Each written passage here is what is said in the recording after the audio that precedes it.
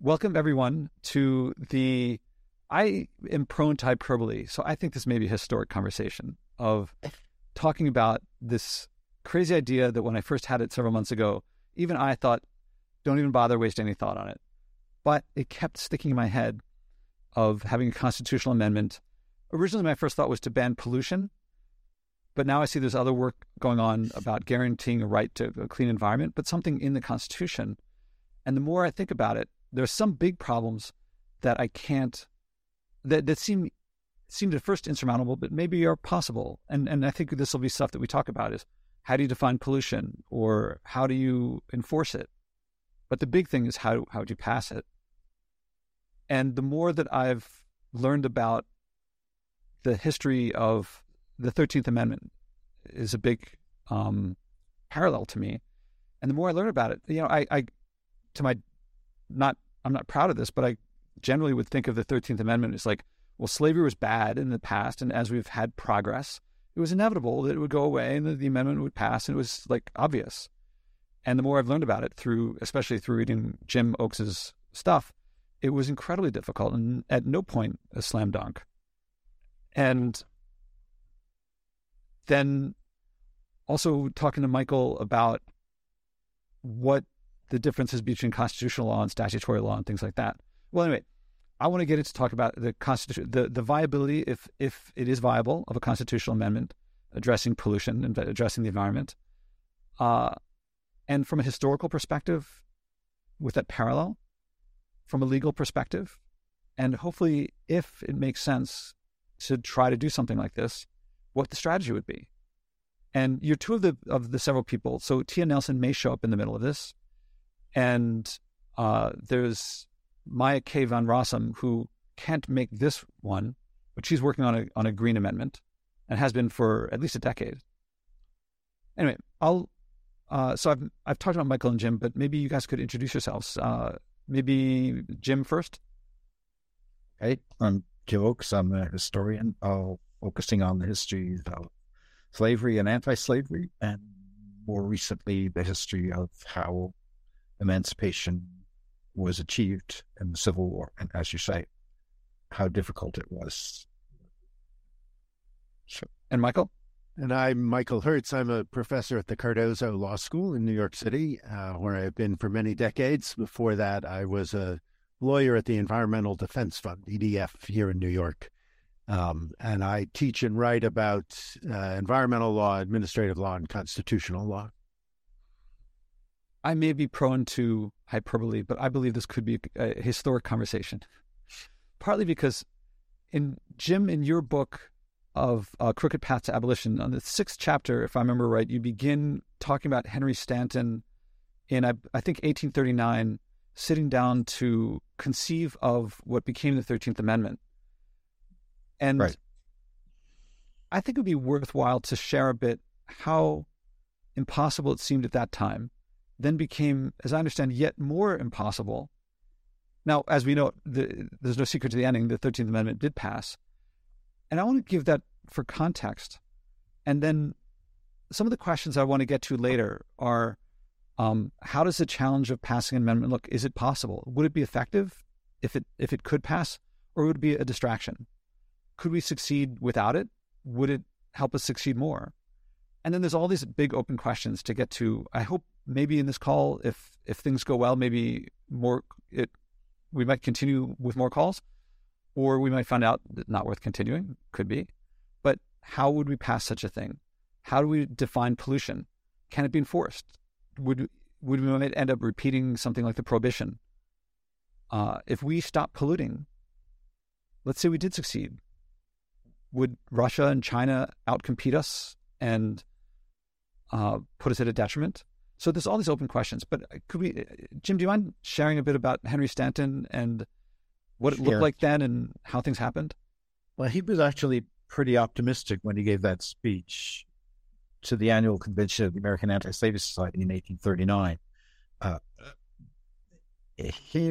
He proposed a series of laws.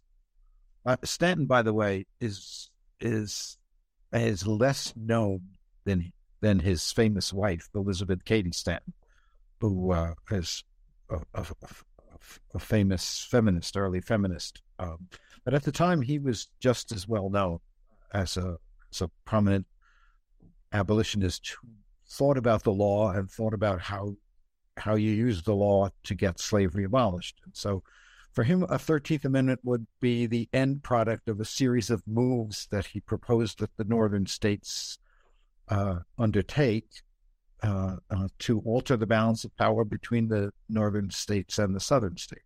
And so he said, if we ban slavery from the territories and make sure that every slave who sets foot in the northern states is immediately emancipated, and we regulate the interstate slave trade and shut down the coastal slave trade and do all these things and pass all these laws and abolish slavery in Washington, D.C., we will isolate the South, and the northern states have been growing more rapidly. The northern economy is more dynamic than the southern economy.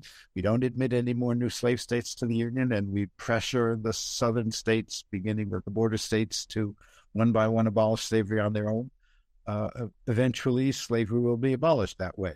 And if they don't do it that way, at a certain point, there will be enough free states to override the remaining slave states. And he was optimistic that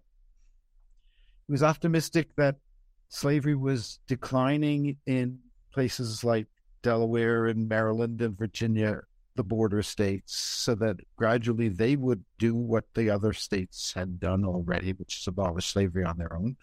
And eventually the balance of power between the slave and free states would be sufficient to ratify a constitutional amendment if the remaining slave states failed to do what he thought they would do, given the intrinsic weaknesses of a slave economy compared to the dynamism of the northern free labor economy. And that was 1839, and in some ways it seemed naive, to think that that was even possible. 9 new slave states had been admitted to the Union since the founding of the Union, and in the 1840s, the Mexican War opened, a vast new territory that looked like slavery was going to expand, and the number of slave states would increase again. Well, on the other hand, there was this historic trajectory he was relying on, that immigrants don't go to the South. They come to the North by the millions. And, the population of the North was increasing. The cities were increasing in size. The power of the northern states in Congress was clearly overwhelming the power of the southern states.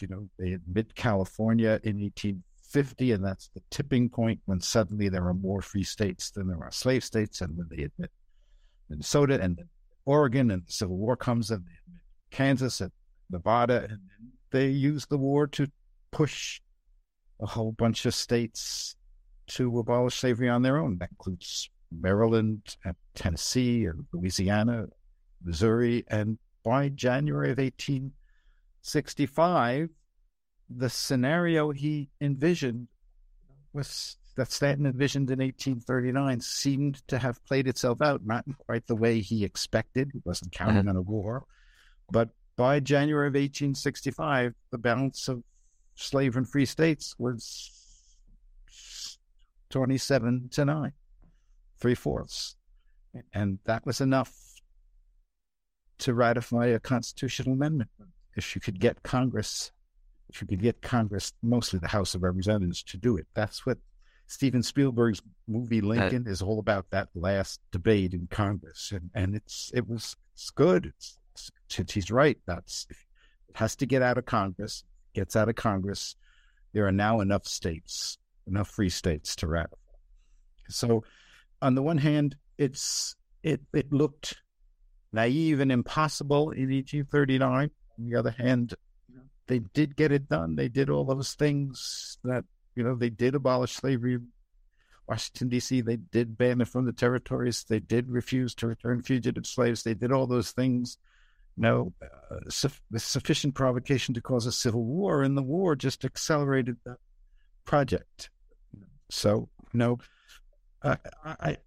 we've talked about this in other conversations you and I have had, Josh, about how, the parallel that I would see with your project is specify a legislative project, that could get you to where you want to go. And if at the end it's possible to push it one last step, the constitutional amendment. Yeah, but that would be the last. That's the end of the process. But before then, a whole lot of things are necessary and more achievable in certain ways. Yeah, definitely. I've realized that the first step is not go to Congress or go to the Senate and try to work with them. I think democracy, it's got to come from right now, the support for decreasing pollution, I think, is latent at best among the United States population. There are whole states that were free in 1839, but I don't think there's any. It's kind of here. It's very infused. It's possible that every American believes that more pollution leads to a better. Well, the things that pollution brings improve life. Right. So there's no state that's like the equivalent of a free state today. Right. So that way of looking at things doesn't work so well. I always tell my students, the abolitionists did not have to persuade Northerners to dislike slavery. They had to persuade Northerners that disliking slavery was a priority. Can you clarify? Northerners, by the time Stanton was speaking, they'd all grown up in societies that had long since abolished slavery. They read anti-slavery tracts in their school books in the Columbia Order. They heard it in the speeches. On the stump. They heard it in their Sunday sermons. They just absorbed anti-slavery and were kind of proud of having abolished slavery. And they took it as a given that abolishing slavery was a good thing. But that didn't mean they saw, just like probably a majority of Americans think a cleaner environment is a good thing, is something desirable. But they had to be persuaded that it was a priority, that it was something that all of a sudden became urgent, and that was what Stanton was up to. He was trying to persuade Northerners that this is something you really need to be concerned about, because if you don't take the threat seriously, they're going to prevent you from, they're going to gag your petitions. They're going to, send slave catchers through the streets of your towns and cities and impose slave law on your states. They're going to gobble up the best lands in the territories. You have a stake in opposing slavery. And I think, that may be parallel. Yeah, that sounds very parallel. I mean, you have a stake in opposing it, and you could lose a lot if you don't. Right. I mean, one of the big takeaways that I'm seeing, I don't think I've voiced this to you yet, is that if you have a constitution that guarantees life, liberty, property, and other inalienable rights, and it must defend the rights of people who can trample those rights, then you have a house divided that cannot stand, if I'm not paraphrasing too much from Lincoln, that you can't keep it from expanding. I mean, you're going to have fugitive slave laws. You're going to have people who demand protecting certain rights in one state in another state, and so you can't have both at the same time.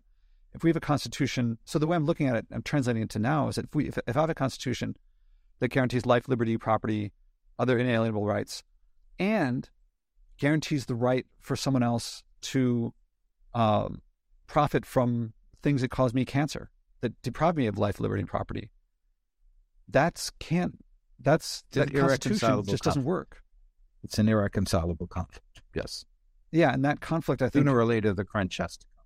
Yes, that's what I keep feeling like. And so people talk about me as trying to live my lifestyle as unplugging the fridge and unplugging the apartment from the grid as an experiment, but it seems to be working out pretty well.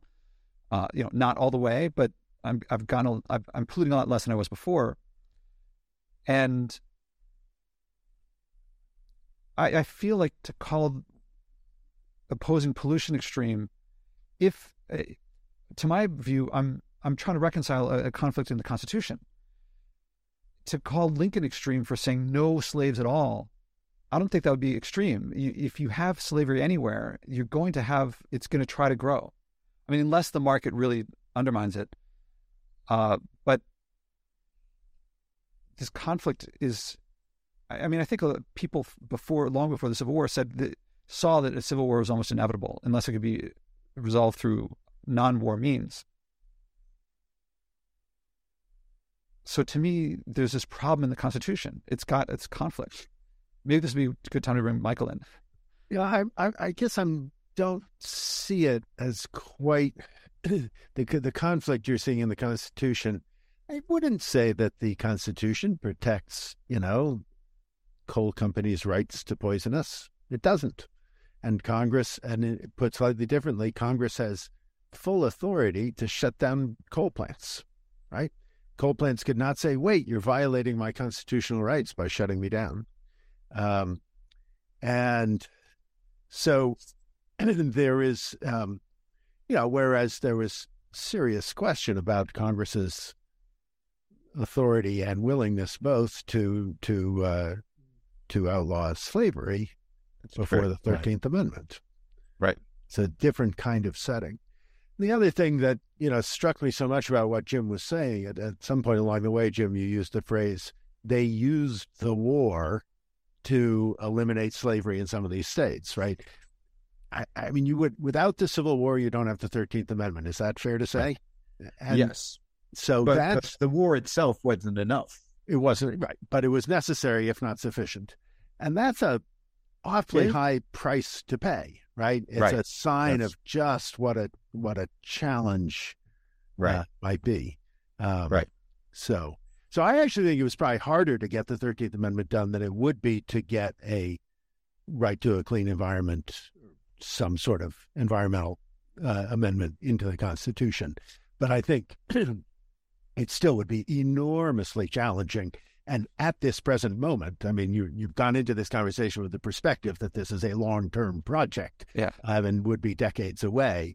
I think that's emphatically true, because right at the moment, with America politics what they are, and the absolute refusal of either side to give the other one credit for anything, and therefore the absolute refusal to collaborate on anything, you can't get 2/3 of House or Senate, and you can't get 3/4 of the states.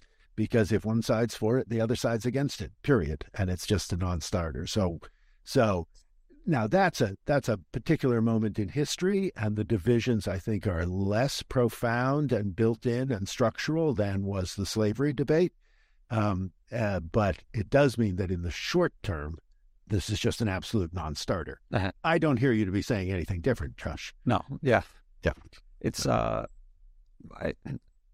for a while, I was playing around with the idea of making a mission of mine to help pass a constitutional amendment banning pollution with support from all, to overwhelming support and ratified by all 50 states. That was like, why not, go for what we want? But then I started realizing some things are outside of my control, and I don't know how much existing industries will protect themselves. I mean, Eric Williams' book on capitalism and slavery talks a lot about how much industries will hang on with what they can, even past their providing, making the world a better place. So I thought, really, I should say, I want to help lead the United States to a place where there's overwhelming support for such an amendment. And that's going to the people. And it may be state by state, but I want to help people realize what I've found, which is that the less I pollute, the higher my quality of life, not lower. And I think most people just as one measure, I think a lot of people consider flying as one flight will bring you to a distant relative. But in my experience, flying in general will lead you to live flying distance away so that you see them less, and it costs more and it pollutes more to see them. Whereas if flying weren't an option, we would still live. I think people say they want to spend time with their family all the time, but I think we want to live a certain distance away, far enough that we can't see each other every day, but close enough that we can see each other on the holidays. Because hard to get that one just right. Yeah. Right. Right. I think that might You have still hit me need to during the call pandemic her. when I was Yeah, at my right. mom's house, like nonstop. Right. Right. And Yeah. so if we have airplanes, we'll live flying distance away. If we don't have airplanes, we'll live, train or driving distance away. And if we don't have internal combustion engines, we'll live electric train or biking distance away or horse distance away. But in any case, visiting will be easier. I think there'll be more family, not less. I think businesses, we think, we can enter new markets with an airplane. But but flying in general means we all have to compete all the time with everyone everywhere. And so it lowers, it both forces us to compete, but not in a way that increases innovation. Anyway, this is some stuff that I've realized. Right. No, I mean, it's tricky. I mean, I guess I am perfectly willing to go along with the sense that there are net benefits. You sometimes seem to be saying there are only benefits, right? There are no costs. Well, and I don't think that's true. And I don't think you'll ever convince a majority of Americans that it's true. But the net benefits point is enough. Yeah, I think that, there are cultures that don't pollute nearly as much as us. There are indigenous cultures that have been around for a long time. And people look at them and say, well, we don't want to live like that because you get one cut, no antibiotics, you get amputate, no anesthesia, it's terrible. But they look at us, they remain. And the question on my mind is, can we take the best of our situation and the best of their situation and leave the worst of both and have a better, in every way, situation? And it seems possible. So that might be the same thing as what you're saying about a net benefit is let's keep the things that are net benefits or overall benefits as well. If a lot of people felt that way, I think there'd be a lot more taste for guardrails, for legislation that said, you can't do, I think everyone agrees it doesn't benefit anyone to pour mercury in rivers as we once did.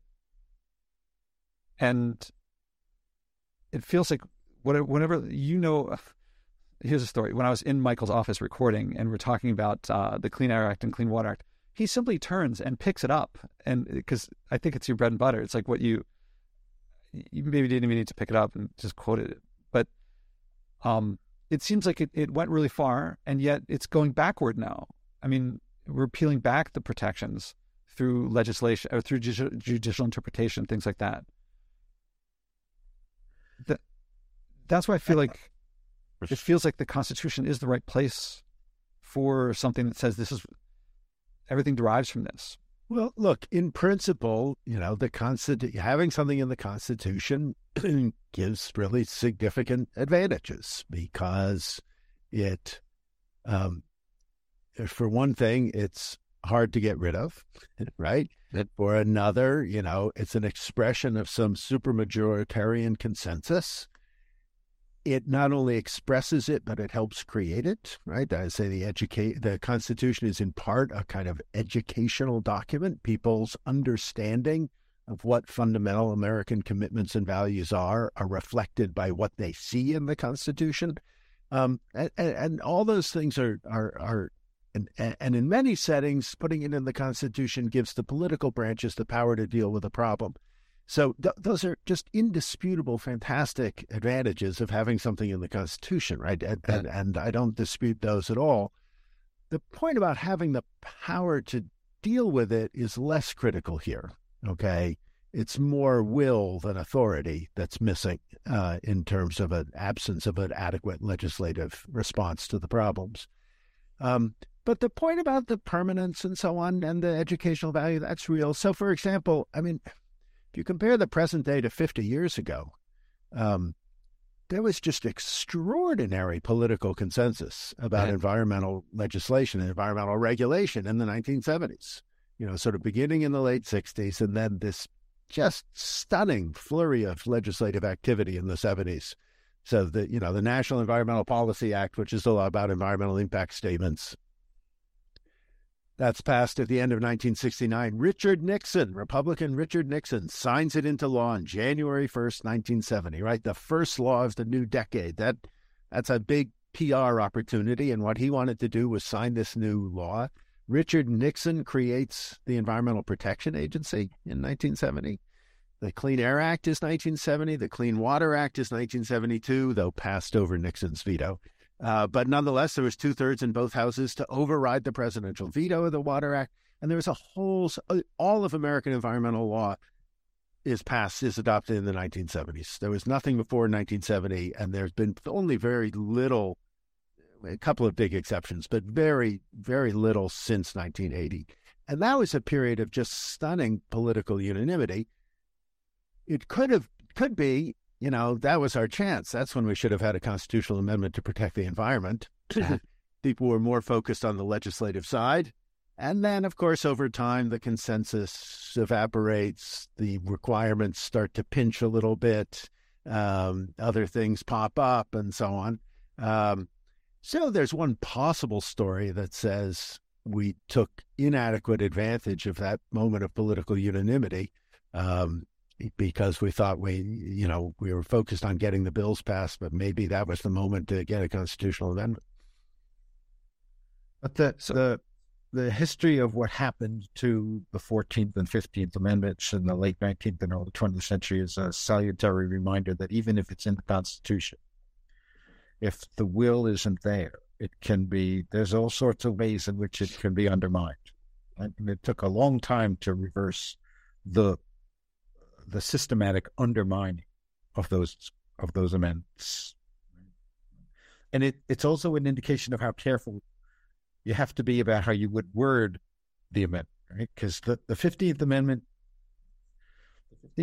says you can't discriminate in voting on the basis of race, but it did not create a right to vote. Had it said there is a constitutional right to vote for every male in the United States, it would have been a lot harder for the southern states to do what they did at the end of the 19th century, because the wording only said you can't discriminate on the basis of race. But what if you discriminate on the basis of literacy or, grandfathers clauses or poll taxes and all sorts of ways that you could systematically get rid of black voters because there was no right to vote, right? They didn't word it the right way in that sense.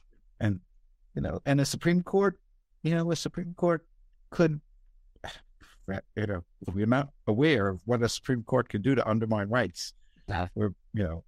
So even a constitutional amendment, while it does set a standard, as Michael said, it's not necessarily going to do what you want to do.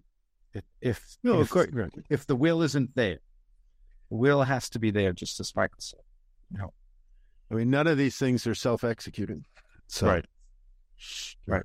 So that tells me that the unanimity, the political unanimity, the bipartisan support. When Nixon passed these things, was he being craven and saying, well, this is what the popular people want? Or did he genuinely believe in his heart? Because I feel like when I read about Barry Goldwater, even some of the stuff, even stuff from Ronald Reagan about some environmental things that they felt, and also about the protections of life, liberty, and property that appeal, I think, strongly to conservatives and to libertarians. Was it genuine support for these things, or were they just like getting votes? Well, I think it's a mix. And, Richard Nixon's a complicated guy and with a tricky psychology, and what his underlying motivations are is, I'm not sure I can speculate. But so here's one example. It was at least in part, put it this way, had it not been the politically savvy thing to do, whatever personal commitment he had to it would not have been enough to get him to do it. I think I would say that much. And so one of the things you see, so here's just sort of a tiny example. So the Clean Air Act of 1970, which adopted the first limitations on automobile emissions, right? Tailpipe standards. And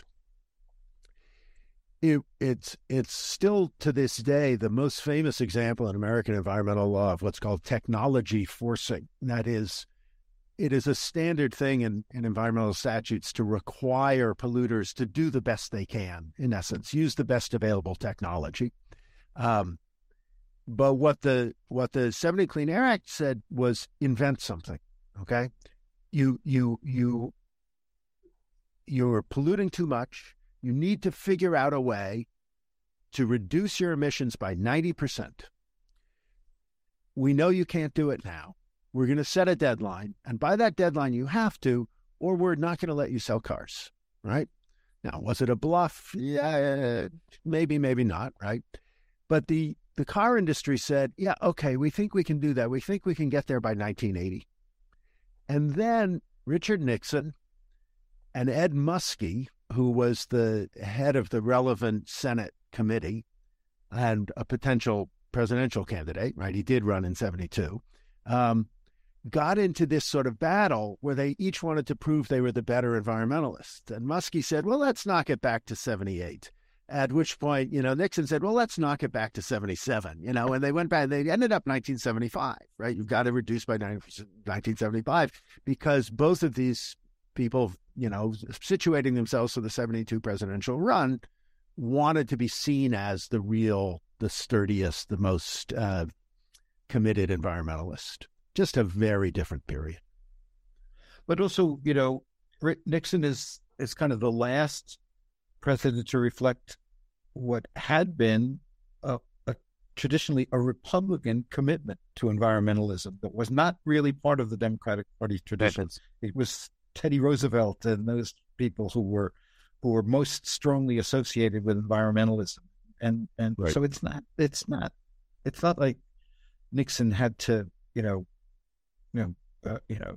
abandon all principle and become an environmentalist. That was part of the tradition of the party he was part of, and that was going to change very rapidly with the age of Reagan, things like that. But he really was a reflection of a long-standing Republican Party commitment, and that's why it was possible to get the kind of votes that Michael was talking about in Congress.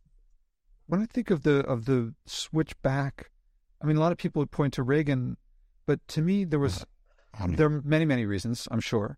But one big thing was that the industry was, I feel like, a sleeping giant that hadn't tried to push back yet. I mean, there was Rachel Carson and unsafe at any speed, or maybe that was more a safety issue. But until there was movement to regulate these things, there was no reason to push back. And then when they started pushing back, then it started. Then that bipartisanship went away. No, I think there's something to that. And I actually think bringing in Nader is completely relevant here.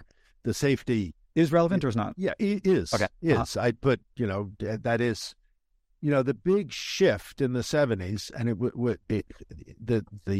all the environmental statutes I mentioned were actually part of, I think, a larger shift, which was a complete sort of change in the focus of what it is the federal government was going to regulate. So historically, regulation had been very much sort of economic regulation, prices, wages to some extent, giving trucking routes, giving, which railroad, which airline, which trucking company carried potatoes from Boise to San Francisco and so on.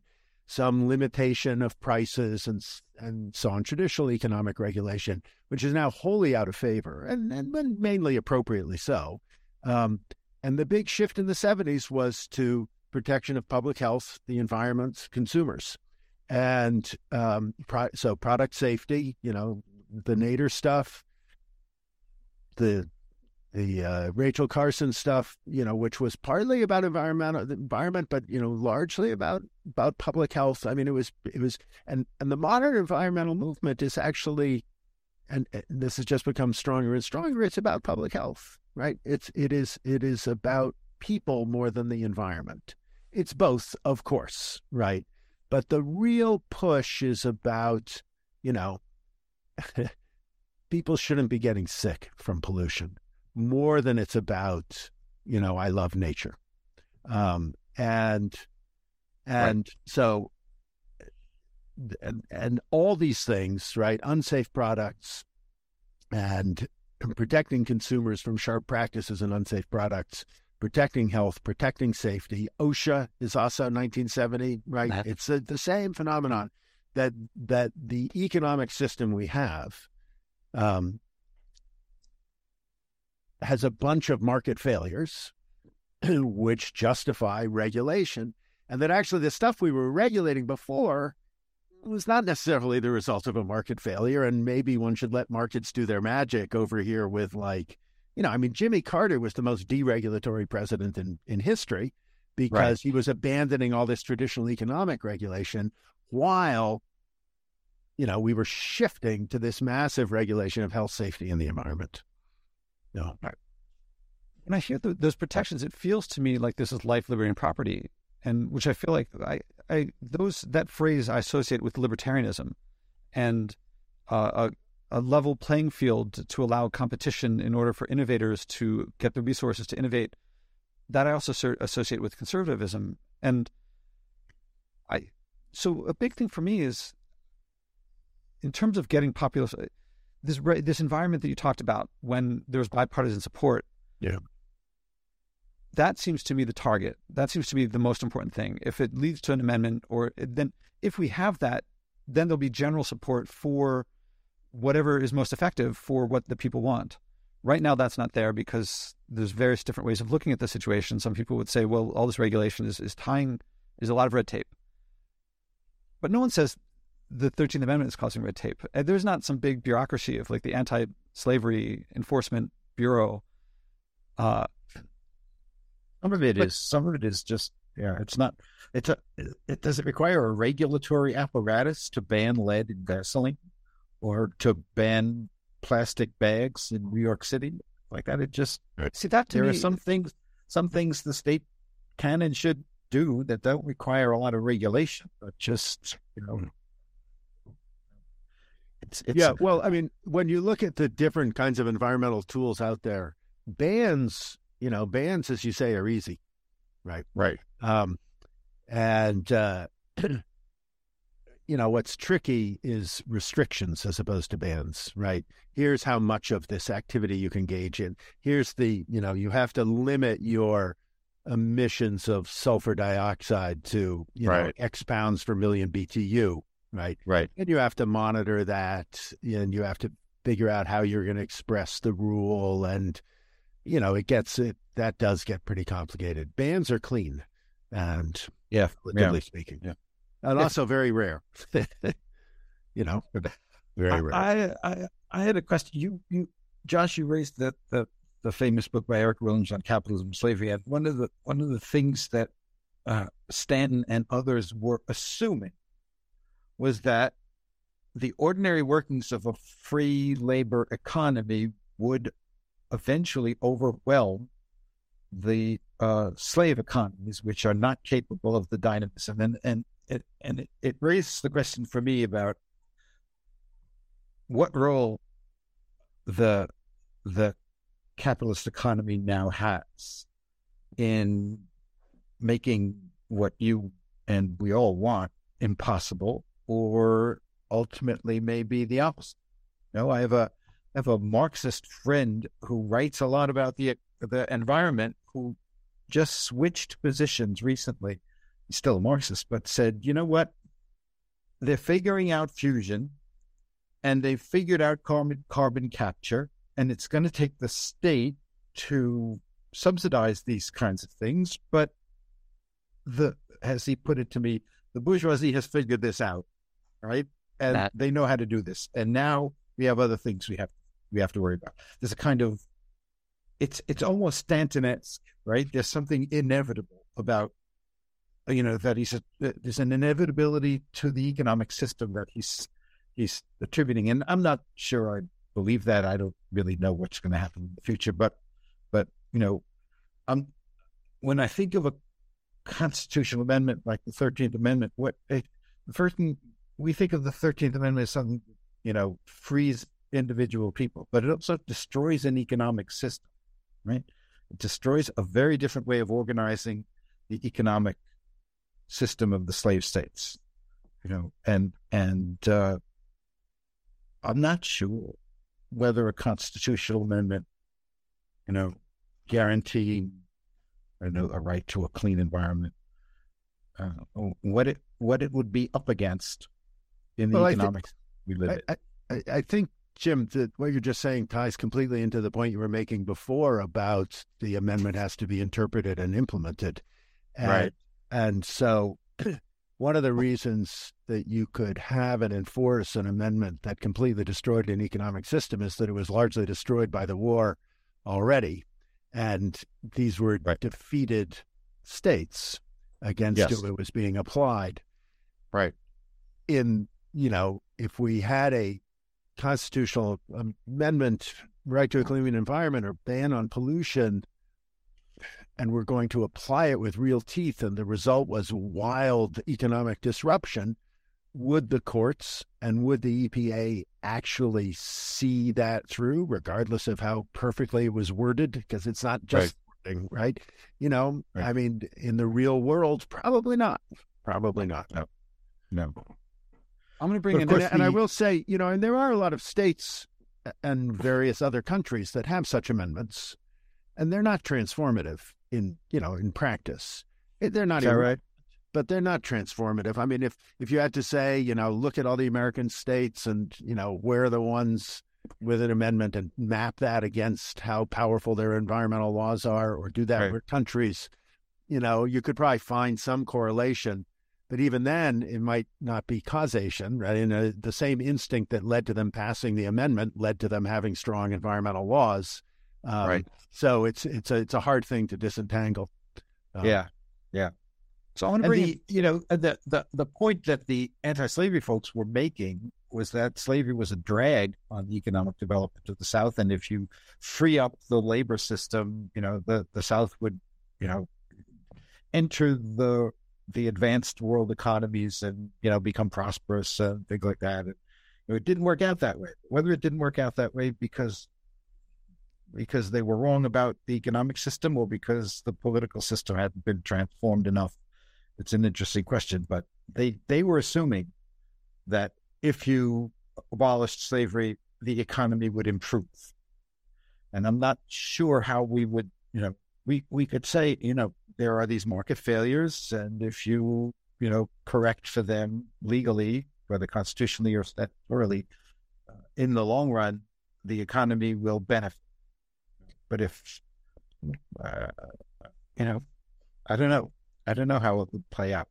So sorry, can I just interrupt for 1 second? Yeah. On my screen, my face is frozen. Is it frozen on yours too? Yeah, it is. Yeah. Huh.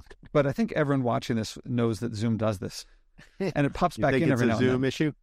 No. Okay. I presume it is. And it's possible that this is being recorded not on my computer where I'm seeing you frozen, but on the cloud. So it's possible that on the cloud is okay. Okay. Is that right? I've had ones where the audio was no good, but I heard the audio terrible, but the recording was fine. Okay. So I'm hoping that that's the case. All right. Anyways, I seem to be back. Yeah. Yes. Yeah. Okay. So it looks like if that does happen, maybe pop it off and pop it. Just pop it off and back. Yeah. Yeah. Sorry to interrupt. There are two things that actually it's better that you do that, because then people who are watching, if that is happening, then they know that we're at least have their interests at heart and trying to help them out. And all right, so there's two things that are coming up here that I want to talk about that are areas of research for me. One of them, you mentioned fission and nuclear infusion and other technologies, and then also the economic system. And I'll mention these things. I'm not sure if I'll create more discussion or get to a place where we can say, okay, let's... With regard to fusion, with regard to technology, so I also researched a lot about, I have a PhD in physics, and so I researched, and I once felt fusion will answer everything. Once we get to fusion, carbon-free energy, too cheap to meter, things like that. But the more that I look at it, the more that that doesn't seem a solution. That, for one thing, if you have a system that pollutes a lot, even if you make part of it clean, if you drive that system faster, there'll be more pollution in other areas. But even beyond that, there's a paper that came out by another guest of this podcast in Nature that fusion, you know that nuclear reactors need water to cool them, meaning that they heat the water. So whatever you do, you're going to create excess heat. And right now, industry is creating a bit of heat. Now, compared to solar radiation, it's very little. But exponential growth, we humans are very poor at understanding exponential growth, even we who understand exponentials. And 29th day. Yeah. And so for people who don't know, it's like if you have a pond that's being covered by lily pads and every day it doubles, when I found the 30th day it's completely covered, what day was it half covered? And you're tempted to think, well, it should be 15 days, but it's the day before. And so the day before it's completely covered. You have no sense that it's about to be completely covered. And exponential growth is like that. In the case of, if we have industry that is growing by a certain percent a year and is producing some measure of heat, even assuming the most decoupling you could imagine, we're still physical creatures, then the time it takes for the industry heating the globe to be comparable or match what the sun is heating the globe is on the order of a human lifetime, less than a human lifetime, if I remember right. Look up, I'll put in the notes the link, meaning that even a fraction of that would be heating the globe up yet faster, and we're like 1.5 degrees, 1 degree, 1.5 degrees. So fusion doesn't solve things. Fusion just delays, it creates a different type of pollution that we have no way of getting around. If we knew how to get rid of that heat, we would, but we don't. So I propose fusion not being a solution, that we, for the sake of argument, consider that fusion not be a solution. Now, about carbon capture? Again, that would only address climate. It would not address deforestation, aquifers being depleted, things like that. And if you say, well, we can desalinate, well, then we're taking energy from other areas and the economy gets hit in lots of other ways. And if you put it all together, my understanding is that it would be nice to imagine we could solve this, we could solve this, we could solve this, we could solve this. But it when you put it all together, it doesn't work. Right. Then the other thing is about, you mentioned capitalism, Marxism. I've also been getting a lot into anthropology, and this is kind of fun. And from an anthropological perspective, most of human history, we lived as what's the term? Immediate return hunter-gatherers. There was great equality among old versus young, male versus female, and that's how it was for most of the time. And then in the past 10,000 years or so, hierarchies formed. How did hierarchies form? My understanding is that they formed through two conditions. When there's a resource that can be controlled and there's no alternative to it, then one group, if they control that resource, they're going to form a hierarchy and subjugate the others. And that subjugation tends to persist. So when I see a hierarchy, I tend to think, well, what's the resource that's being controlled? So in the slave South, there were huge, cotton would be the big one, that and access to weapons and a legal system, that enabled a hierarchy to form. And as long as they could control that resource, they were very stable. Whether it's good or bad or right or wrong, it's still stable. We today have an economic system where fossil fuels and this would be augmented by fission and fusion. It makes a very stable, whether good, bad, right, or wrong is another story, but a very stable economic system that's very difficult to displace. And its hierarchies tend to lead to subjugation and tend to lead to suffering and things like that. So to me, one of the big issues is, as long as we have this resource that we depend on that can be controlled. If you can control the mines and the wells, where you're getting the uranium from and the materials for the batteries and things like that, then a small number of people can control everything. Can create I should not overstate things, but they can create a very stable system that's very difficult to displace. If we don't need that resource, then that dominance hierarchy goes away.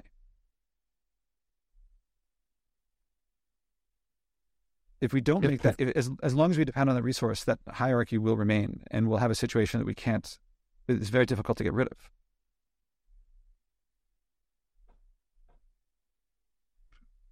I don't know if I've gone too far afield. Yeah, we've gone too, well, I feel this is, you've gone beyond my area of expertise. I would put it that way.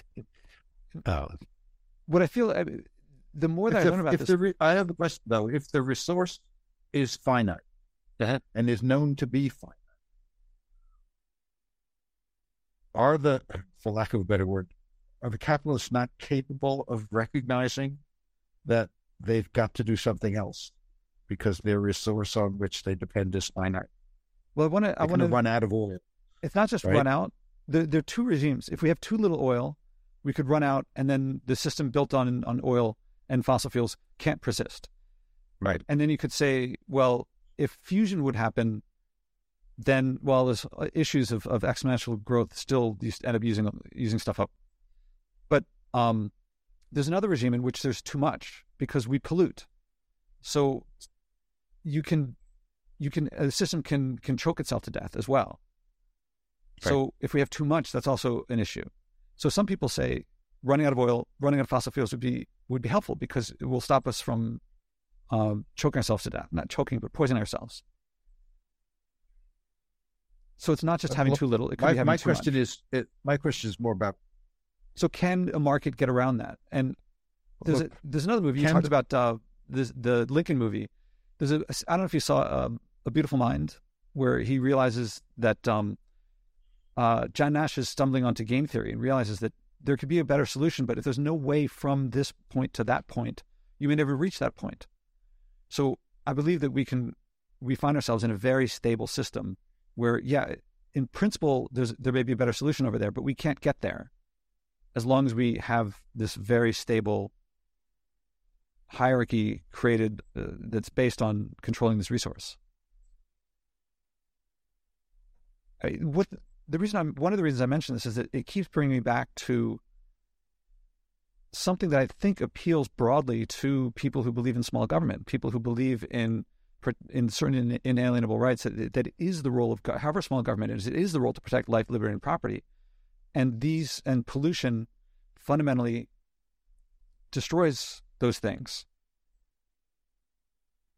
Now, I've mistakenly, Michael, you corrected me early in this conversation about how I felt like the government, the Constitution does offer some protection to a fossil fuel company that has certain value.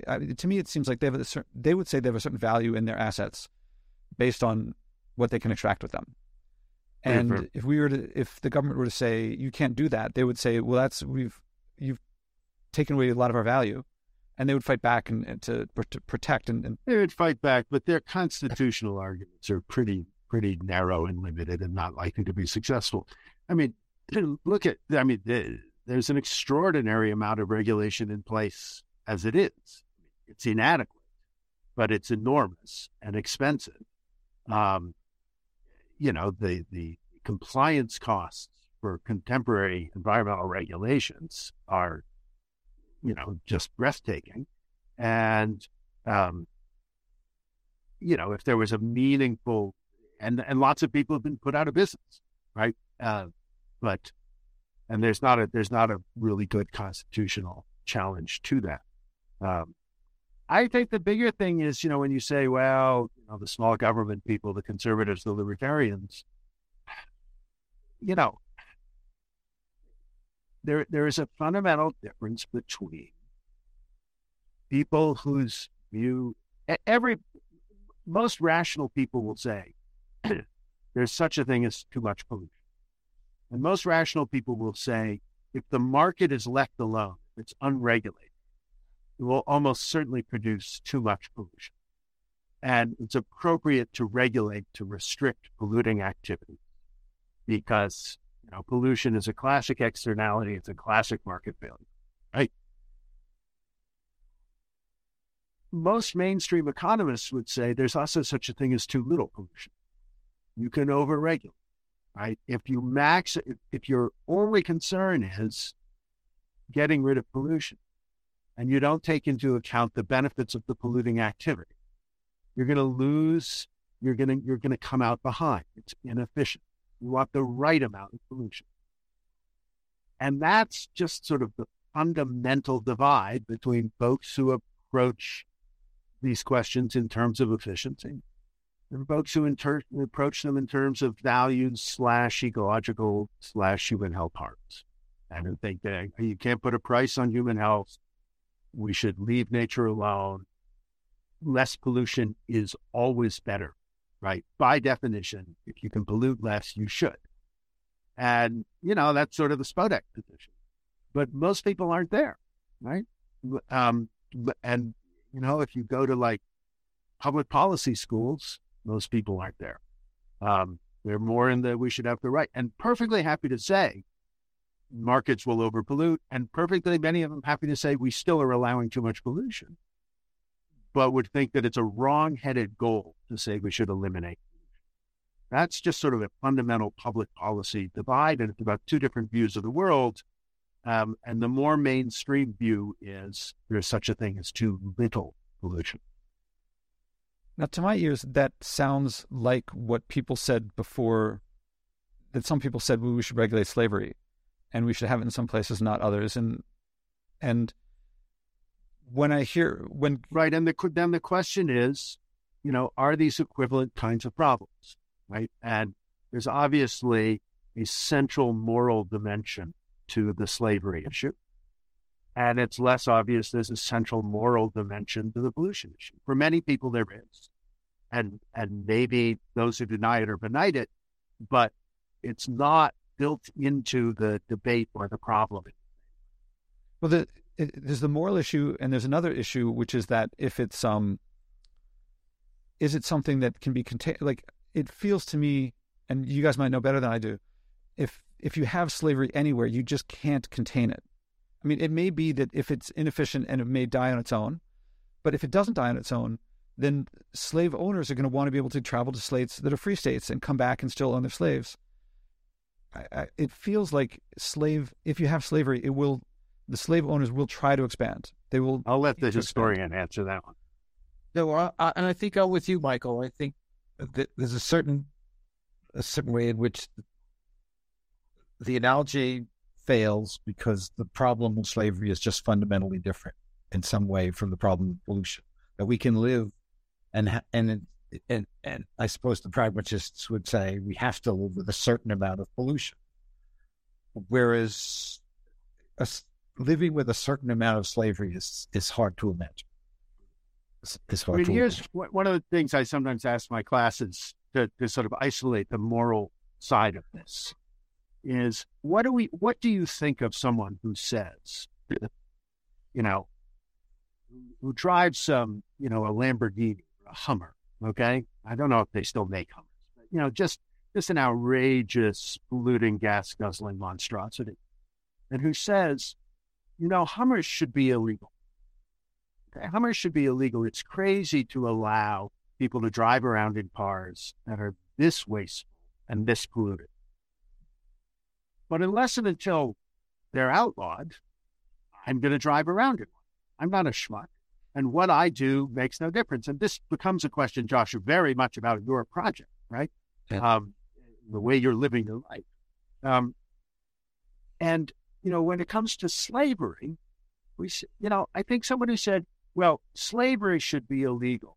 But unless and until they outlaw slavery, I'm going to keep slaves, which, a certain number of slaveholders, some of them who became presidents, said, right? But we look at that and we think that's actually morally objectionable. At the time, though, they didn't. What's that? At the time, though, they didn't. At that time, they didn't. That's right. But they did they did say, ultimately, even Thomas Jefferson, nothing is so clearly written in the Book of Fate, but that these people ultimately must be free. Ultimately, there can't be any slavery. Jim's book, The Ruling Race, which is about the demographics and the beliefs of slave owners, to me, it was, there's a quote in there, democracy requires slavery. I'm taking it out of context. Not possible without slavery. I'm taking it out of context, but some people said things like that. Yeah. And there's a quote about this guy who went, I was on the train to South Carolina, to Charleston, South Carolina. It talked about a guy who moved to South Carolina, totally opposing slavery. And then a little while later, he's saying, well, I didn't want to get slaves, but really I can't do anything about it. I have to. It's so corrupting. Right. Well, we would say corrupting, but I think they wouldn't say, well, some of them felt corrupting, but others felt like we would look at it we would look at it and say, the proof of its corrupting nature is how corrupted they were that they could say this, right? Right. But part of the issue about environmental problems is that the profound environmental crisis we're in is the product of a gazillion individually trivial actions. And impressive though how you are living your life is, Josh, it's not directly having an impact, right? Because right. what you do or don't do doesn't matter, right? Divided by 8 billion and zero. Exactly, right. Now, and so there are two ways I as I understand, and now you should really explain it, that you have two ideas or two justifications. One is essentially the moral one. This is how people should live. It's kind of a Kantian point that the moral thing to do is the thing that if everyone did it, that would be right? And the second is you actually think it has strategic benefits. That as a model, as a goad, as an inspiration, as something that will gather steam, right? A few people, and then suddenly more and more, will in fact directly change. It will in fact get to a point where it will be big enough to have an impact, and or it will lead to voting and political change. And those are two very distinct kinds of justification. But I don't want to put words in your mouth for why you live the way you do. Yeah, broadly speaking, I don't want to hurt others, and I don't believe you can pollute without hurting someone else. Well, in today's world, yeah, though your pollution doesn't hurt anybody. It's not measurable. Everybody, no one. Jim and I are not better off because you aren't polluted. Here's a question I've been asking people lately: is imagine someone. All right, I'll grant you that. I'll grant you that my difference doesn't make a difference. But I can't talk. I have no integrity to speak about not polluting, and nor do I know what it means to pollute less if I haven't tried it. If it's purely theoretical, it's like trying to teach piano, never having played piano, and instead hitting pianos with sledgehammers, or even small hammers. It's not the same as learning how to play. And so, as a leadership exercise, for my personal growth and learning of what it really means, I have to play my scales in order to perform at Carnegie Hall. Now, that's not to say that performing at Carnegie Hall is playing scales. It's lots of other stuff, but enabled by playing scales. So I'm playing scales to some degree. I'm living by my values. But it's the leadership exercise. What does it mean to play Carnegie Hall in this context is to lead large groups of people to want to change, to embrace it as something that would improve their lives. But I want to get to something that, all right, the Earth, the biological, ecological processes of the Earth do process things. There were forest fires before humans existed, and the smoke could be poisonous to people, but the environment processes it and turns it back into new trees. I mean, and when I say before humans, because lightning could strike trees, and likewise, animals poop before humans were existed. So that's not necessarily, that's something that Earth can handle. That tells me, all right, I agree to some extent, we can pollute. If pollution includes things like smoke and poop, yes, certain amounts are fine, because, and perhaps there could be some formula that could be figured out relative to size of the population, relative to whatever's in. But there's some things that can't be reversed. There's some things that like never existed before humans, like the forever chemicals, PCBs, plastic. I mean, on a scale of 1,000 years can break down, but in the meantime, it's pretty toxic. So it does seem some things accumulate, and maybe it would be, maybe zero is the right amount for some things, and other things maybe there'd be some complicated formula. But I would be comfortable saying, if ever in the United States dropped 90%, as I did in under 3 years, and found that it improved their lives, I'd be pretty happy with that. Maybe it's not zero. Maybe there'd be some amount that would be okay of the things that nature can reprocess. Because I also think that if say 330 million Americans drop 90%, or just say like 200 million drop 50%, I think that at that stage there'd be a lot of major beliefs that would have shifted. That people would not just think, we must do what it takes to make progress. Progress I put in quotes, but what they believe is progress. And if that ends up polluting, so be it. But I think if we all dropped a lot and found that, maybe we didn't need to do that, and not just efficiency gains, because efficiency can just accelerate a system, but also just lifestyle changes to where we don't live flying distance apart, where our cities have, don't have so many highways in them, and instead are walkable and rideable, and people feel like, oh, I like that more. So if I take my goal, maybe some long-term out beyond my lifetime 0, but within my lifetime enough that we feel like, oh, this is like we've changed, that may trigger a change of values, widespread. That may still have an amendment being of symbolic value, which from a leadership perspective is not 0. I mean, flags, for example, are very valuable. Uniforms are very valuable. And symbolic value can be very important. There's always a question. You early on in this conversation brought up the question of opportunity costs, right? You want to know right at the beginning, is it worth doing? Because everything has opportunity costs, right? Are you better off pouring effort into something with symbolic value or pouring effort into something with, tangible direct value? With a classic one in environmental, every once in a while someone says, you know what, EPA should really be a cabinet agency. We should have a Department of the Environment, it should be part of the cabinet. And that's of absolutely no legal consequence whatsoever. Right? It just doesn't matter. Give EPA no more actual legal authority in any way. But it would be some symbolic indication that we care about environmental protection, that this is an agency that is central to the well-being and governance of the country as all the other departments. I've always thought that that's a misuse of political chips to try and accomplish that one. Okay, that's one where it's so purely symbolic, but would actually be kind of a lift. And of course, the thing about getting people to do anything, including symbolic, is once they've done it, they say, okay, that problem is solved. And it makes it harder to do the next thing often, rather than gathering momentum. It might gather momentum, but more often they've done what they're going to do. So, would I rather there was the Department of the Environment that all other things being equal? I suppose so. But, that one feels symbolic in a kind of negative way. Constitutional amendments are symbolic because, as you just said, as I said before, and in a more substantial way. There's something of real value there. I agree. Right. Well, so, Josh, I wonder. I think there's real value also in modeling behavior, but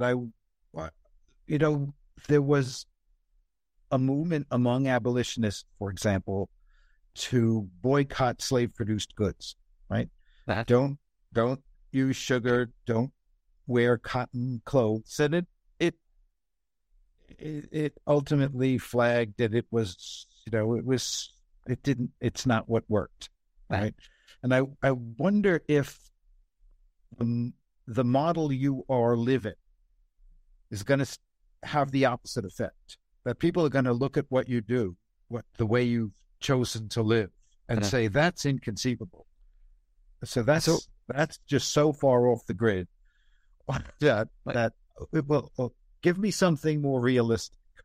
That's why the point I was making at the very beginning about Henry Stanton, it was give me steps along the way, and I'm not a libertarian. I think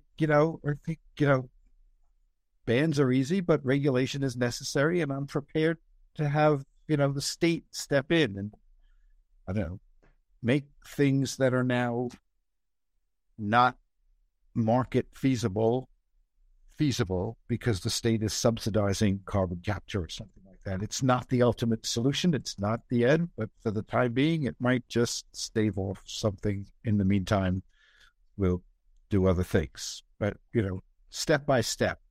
But 90% off the grid may just strike people as, well, it's the problem I said that we discussed when you sent me the New Yorker order. Yeah, so it made you seem more eccentric than I think you are. I appreciate it. Yeah. And I got a lot of that. And I was really, so I said to that reporter, I know that the talk of the town is about, look at this quirky, eccentric person. And I wanted to make it clear. I made it clear to him, I'm not doing this for me. I'm doing this as a leadership exercise. Right. And he said, okay, bring in some leadership clients. And I got a guy from BCG, and I got a guy from Exxon, and I got a guy from another oil company I can't say the name of, but it's an Exxon peer. And they all said to him, working with Josh makes working on sustainability enjoyable and rewarding. And they all said in slightly different words, what he does is essential and no one else is doing it. And that did not make it in. He just wrote about, he said, okay, here's this quirky guy. What I'm doing, and one of the other big things I'm working on is my book and how to get this message out is, in corporate speak, it's a mindset shift followed by continual improvement. And my step of unplugging my apartment from the grid compared to the step before that was to unplug my apartment for 24 hours, and that was it. That's not so crazy, especially because at that point I'd unplugged my fridge for a while, which wasn't so crazy when you look at the article that I read that talked about how many places don't use refrigerators at all, and Vietnam being the case in point for that article. Each step is small. We overestimate what we can do in a day and underestimate what we can do in a year, and I've been doing this for a long enough time that I'm taking lots of little steps, and I'm trying to oppose, this is getting away from an amendment conversation, but I'm trying to oppose all these articles and this thing that says, here's 10 little things you can do for the environment. And it makes people feel like, well, I'll do 5 or 7 or 3, I'll do my part, but I have to balance the sacrifice and deprivation for this abstract good. I have to balance that with my life. The mindset shift says, well, in my case, and the people, I don't think I did this photo method with either of you on the podcast when you were on my podcast, but it gives people the mindset shift and leads them to where they can start doing these little steps. So if I don't say, everyone do what I do, copy me, it's you can do in your life, in your way, in improving your life, you can achieve for yourself, for you, what I've achieved in my life, but it'll look in your life differently. But you will find it an improvement if you'd like clean air, clean land, clean water, things like that. But it has to come from where the person is. So I'm struggling with the media. Please don't just represent the superficial thing that you see at the top. That would be like, it would be, using the Carnegie Hall example, seeing someone playing Rachmaninoff and being like, well, I don't even want to start playing piano. You start with scales. And I want to get people to realize if you play scales, you will reach that level. Maybe you'll play jazz or pop instead of Rachmaninoff, but I'm not saying do exactly what I do. But everyone hears that. But your solution, what you've done is an individualistic solution, whereas Henry Stanton was proposing a series of political solutions. So how do you translate what you're doing into a political solution? Well, before Stanton, there were people in 1839, there were already free states. So people had lived without slaves, which hadn't happened. Right, because the states abolished slavery, legislatures abolished them. They were, or abolition was built into the first state constitution. So it's a legal political process that gets people to the point where they're living in societies and in states where there's no slavery. Before the legal process, there must have been some people who freed their slaves first. Well, there are always people who freed their slaves, but I don't think that's where abolitionism doesn't come from people who freed their slaves. Well, I'm not saying, I'm just one person acting as best I can so far. Right. And right. I understand that. It's just the question is that it's a two-pronged question, right? To what extent is the model you are presenting, and you're presenting yourself as a model? That's all I got so far. That's all I got. I'm not done. I think you're saying I want a political. My whole everything I've been writing for the last 15 years is to say, William Lloyd Garrison can stand up and shout that slaveholders are sinners, and we need moral suasion. But the fact is, it took a political movement, a series of political. I'm not opposing a political movement. Nor in any way am I saying. So let me ask it this way. So wait, hold on. I gotta say this. All right. To start a political movement, to start a political movement without oneself living by the values that you want others to live by, I think engenders opposition. So the goal is a political movement, yes, but I think a couple things I say a lot. Systemic change begins with personal change, and you can't lead someone else to live by values that you live the opposite of. So when Al Gore starts a political movement, but himself doesn't live by the values that that movement would lead to, he gets people to say, well, you don't do it, so I'm not going to do it either. And also, when I first started doing these experiments of, say, avoiding packaged food, there was a part of me that said, I hope it doesn't work so that I don't have to try.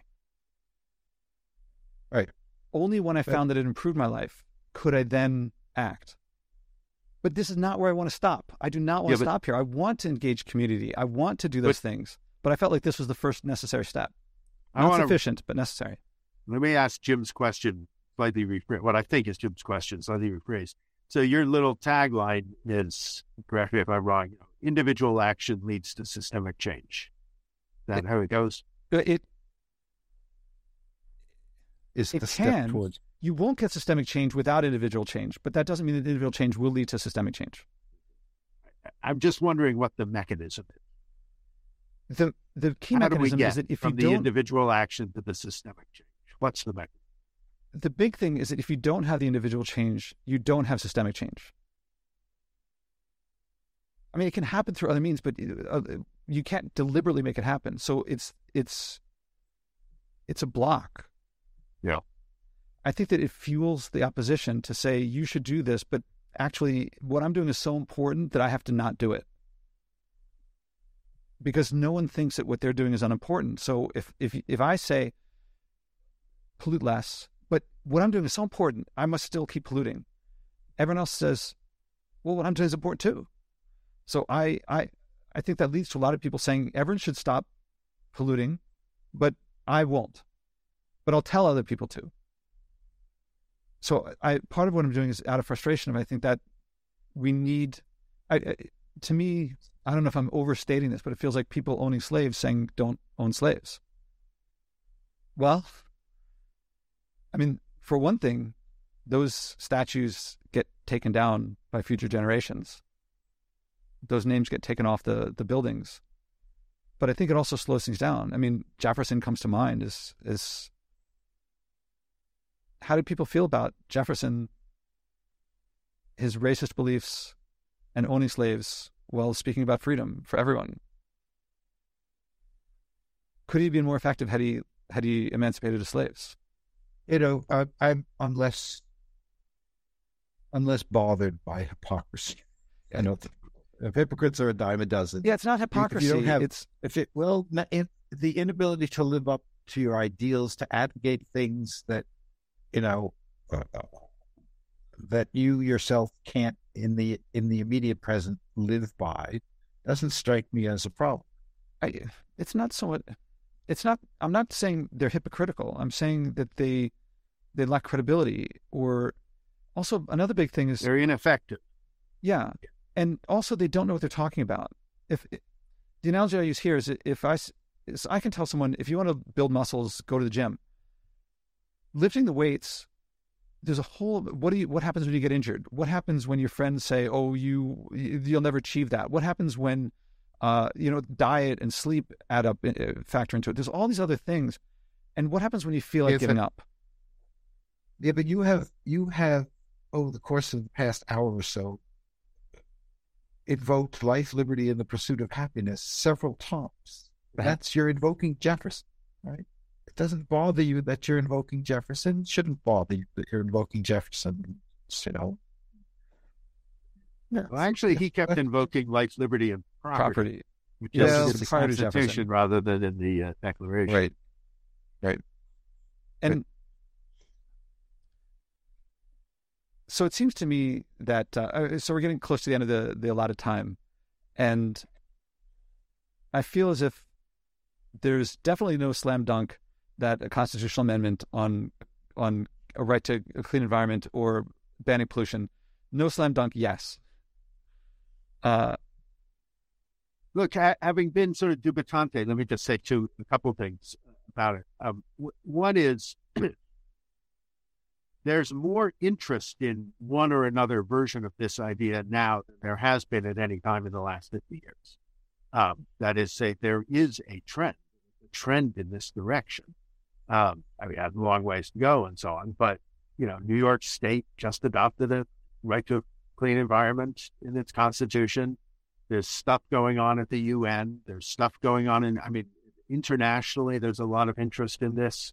And so a sort of rights-based approach to environmental protection is ascendant right now. So that's point one.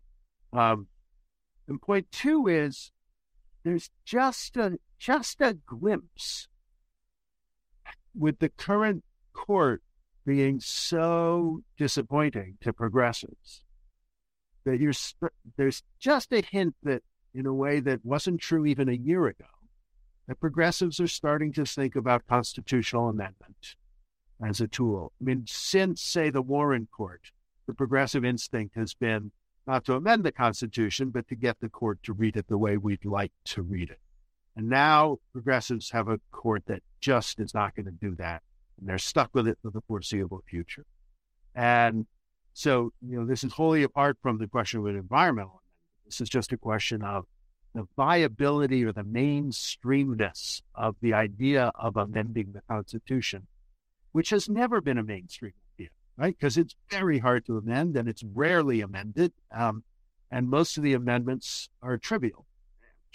They're constitutional amendments, but, they're about modest structural adjustments, not about profound questions of right.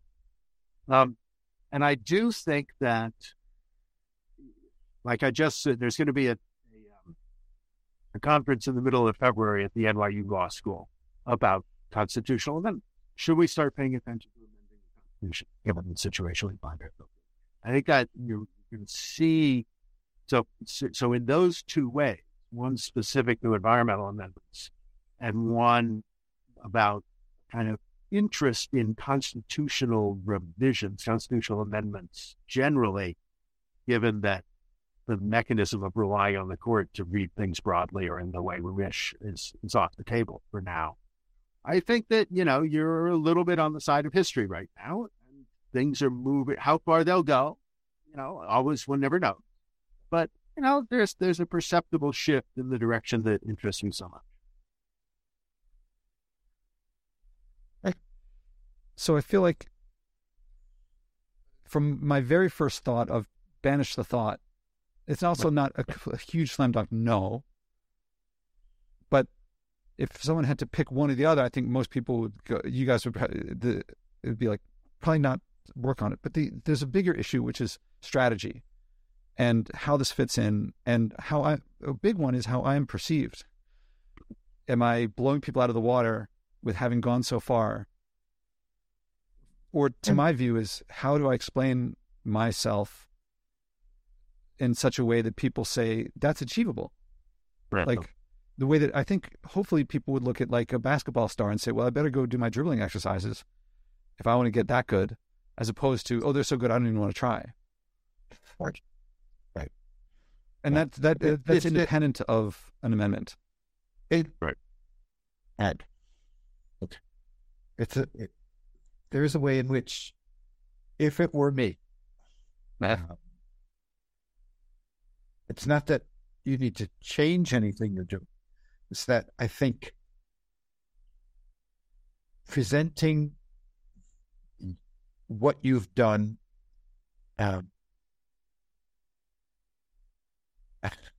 maybe it's not that you're not modest, but sort of saying, I'm not saying you need to do this, go as this fall, but there are things, I can show you that how far it's possible to go, and you don't have to go that far. And I don't expect people to go that far. It's kind of individualistic version of the point Michael made earlier, that you're not going to get people to accept no pollution, because, some pollution is necessary. And you're showing how far you can go, but you don't need to present this as a model for where everyone should or has to go. Yeah. My PhD, I had a choice in graduate school, theory or experiment. That's a broad difference in physics. And I went experiment. And the goal of an experimentalist is to find a theory and show something that theory believes is impossible, because then the theory's gone, and that send them back to the drawing board.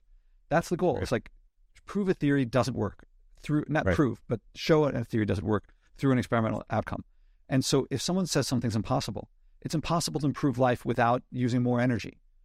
Right. It's impossible to live without pollution. Then I want to show, all I need to show, if something says something's impossible, I need one case to show that it's possible. So that's kind of what's one of the things that's driving me. Exactly. But most people aren't looking at it from that perspective. Right. Right. Although to me, I guess once I needed to prove it to myself because it could have not worked out. It could have made my life worse. And then it, Right. what's the phrase? Like party because tomorrow, there's some Latin phrase of enjoy because tomorrow we may die or something like that. Right. I would have done that if it led to a worse life. Eat, drink, and be merry, for tomorrow we die. Yeah. Which is not exactly your message. Right. Well, it would have been had my experiments not worked out. Yeah. Right. Well, let's wrap up. Can I just I do have to go, but I do want to say, notwithstanding whatever skepticism I've expressed, I do actually like the idea of a constitutional right to a clean world, to a clean environment. I think that's it, and I do think Michael's right that there is it. It's what Lincoln said about the Declaration, and it's not a description of the world, but it sets a standard to which we aspire. And I think something like that, I think that's a good idea.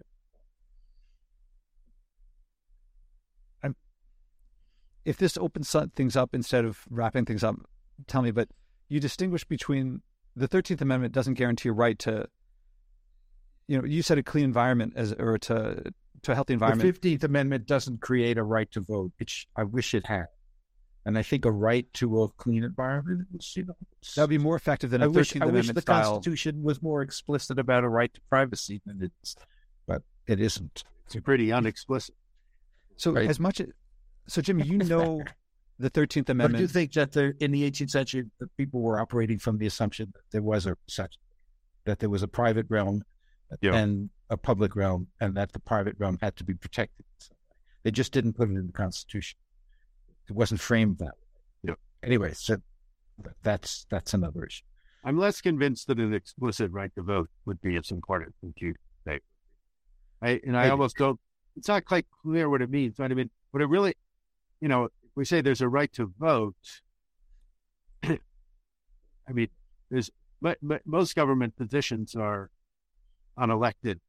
I mean, would it mean we have to elect everybody? I don't know what it means, right? In other words, the right to vote is established by saying, Well, members of the House have to be elected, right? I mean, all the voting issues are equality. Yeah, Right. yeah. No, that's right. That's right. That's what it comes down to. They may well have found other ways. They probably would have found other ways to get it. I mean, it would violate. We could say it violates the right to vote that we don't. The Attorney General of the United States is not an elected position, right? Whereas what we really care about is an equal franchise. We don't say we have to vote on everything. We insist that the franchise be equal if it exists. Yes. So focusing, as all the different voting amendments do, on equality is really, in fact, focusing on the key problem. Concern. Jim, when you said you would like that amendment, I know that you can quote the 13th Amendment backward and forward. So were you you'd prefer an amendment guaranteeing a right to a clean environment over one banning pollution? Yeah, I think so. But I can't say I've thought it through well enough. Okay. And Michael just threw a monkey wrench in my thinking. I mean, both of them would be unusual. Okay. Right. And Josh, we spoke about this before. Yeah. The ban on pollution, because for slightly different ways, the ban on pollution would be unusual in that, one's basic understanding of what a constitution does is empower and restrict the government, not empower and restrict private activity. So the big exception to that was prohibition, right? Which said you can't sell alcohol, the sale of alcoholic beverage, importation, et cetera, of alcohol, intoxicating liquor prohibited. But even that, required implementing legislation. The Olmsted Act actually made that effective. And the right to a clean environment is a little off because, this isn't built into a constitution, what I'm about to say, but the U.S. Constitution is a whole series of negative rights. That say the whole series of provisions that says government can't do this to you, government can't do this to you, government can't do this to you. It can't abridge your freedom of speech. It can't restrict your free exercise of religion. It can't put you in prison without a trial, all that kind of stuff. All the ways government has to leave you alone. And the right to privacy you mentioned is the same kind of right. They're all things where the government can't hurt you in certain ways. But a right to a clean environment is an affirmative. It's something the government has to do for you. And there was a point in the 60s and 70s where people kind of thought that the U.S. Supreme Court might start creating some affirmative rights. And it's very much part of the political discourse. We talk about a right to education, or a right to a living wage, or a right to health care, or a right to a clean environment, as if they exist somewhere. But they don't exist in the U.S. Constitution, and it's a quite outlier concept. Lots of European constitutions have affirmative rights. And I don't want to be heard to say there's something inherently unacceptable or inappropriate about affirmative rights, but it would be a very kind of bold outlier in the context of American constitutional history. So I'm at the edge of my seat, and we're out of time. I really have to go. Yeah. Okay. So, all right. This is really fascinating, though. Yeah, thank you both very much. And Sure. We'll follow up offline and out of Jim, you got to go. But I'll talk to you both soon offline. And Okay. maybe again here soon. We'll see. Thanks, Thank you guys. so much. Thanks again. Bye. Bye.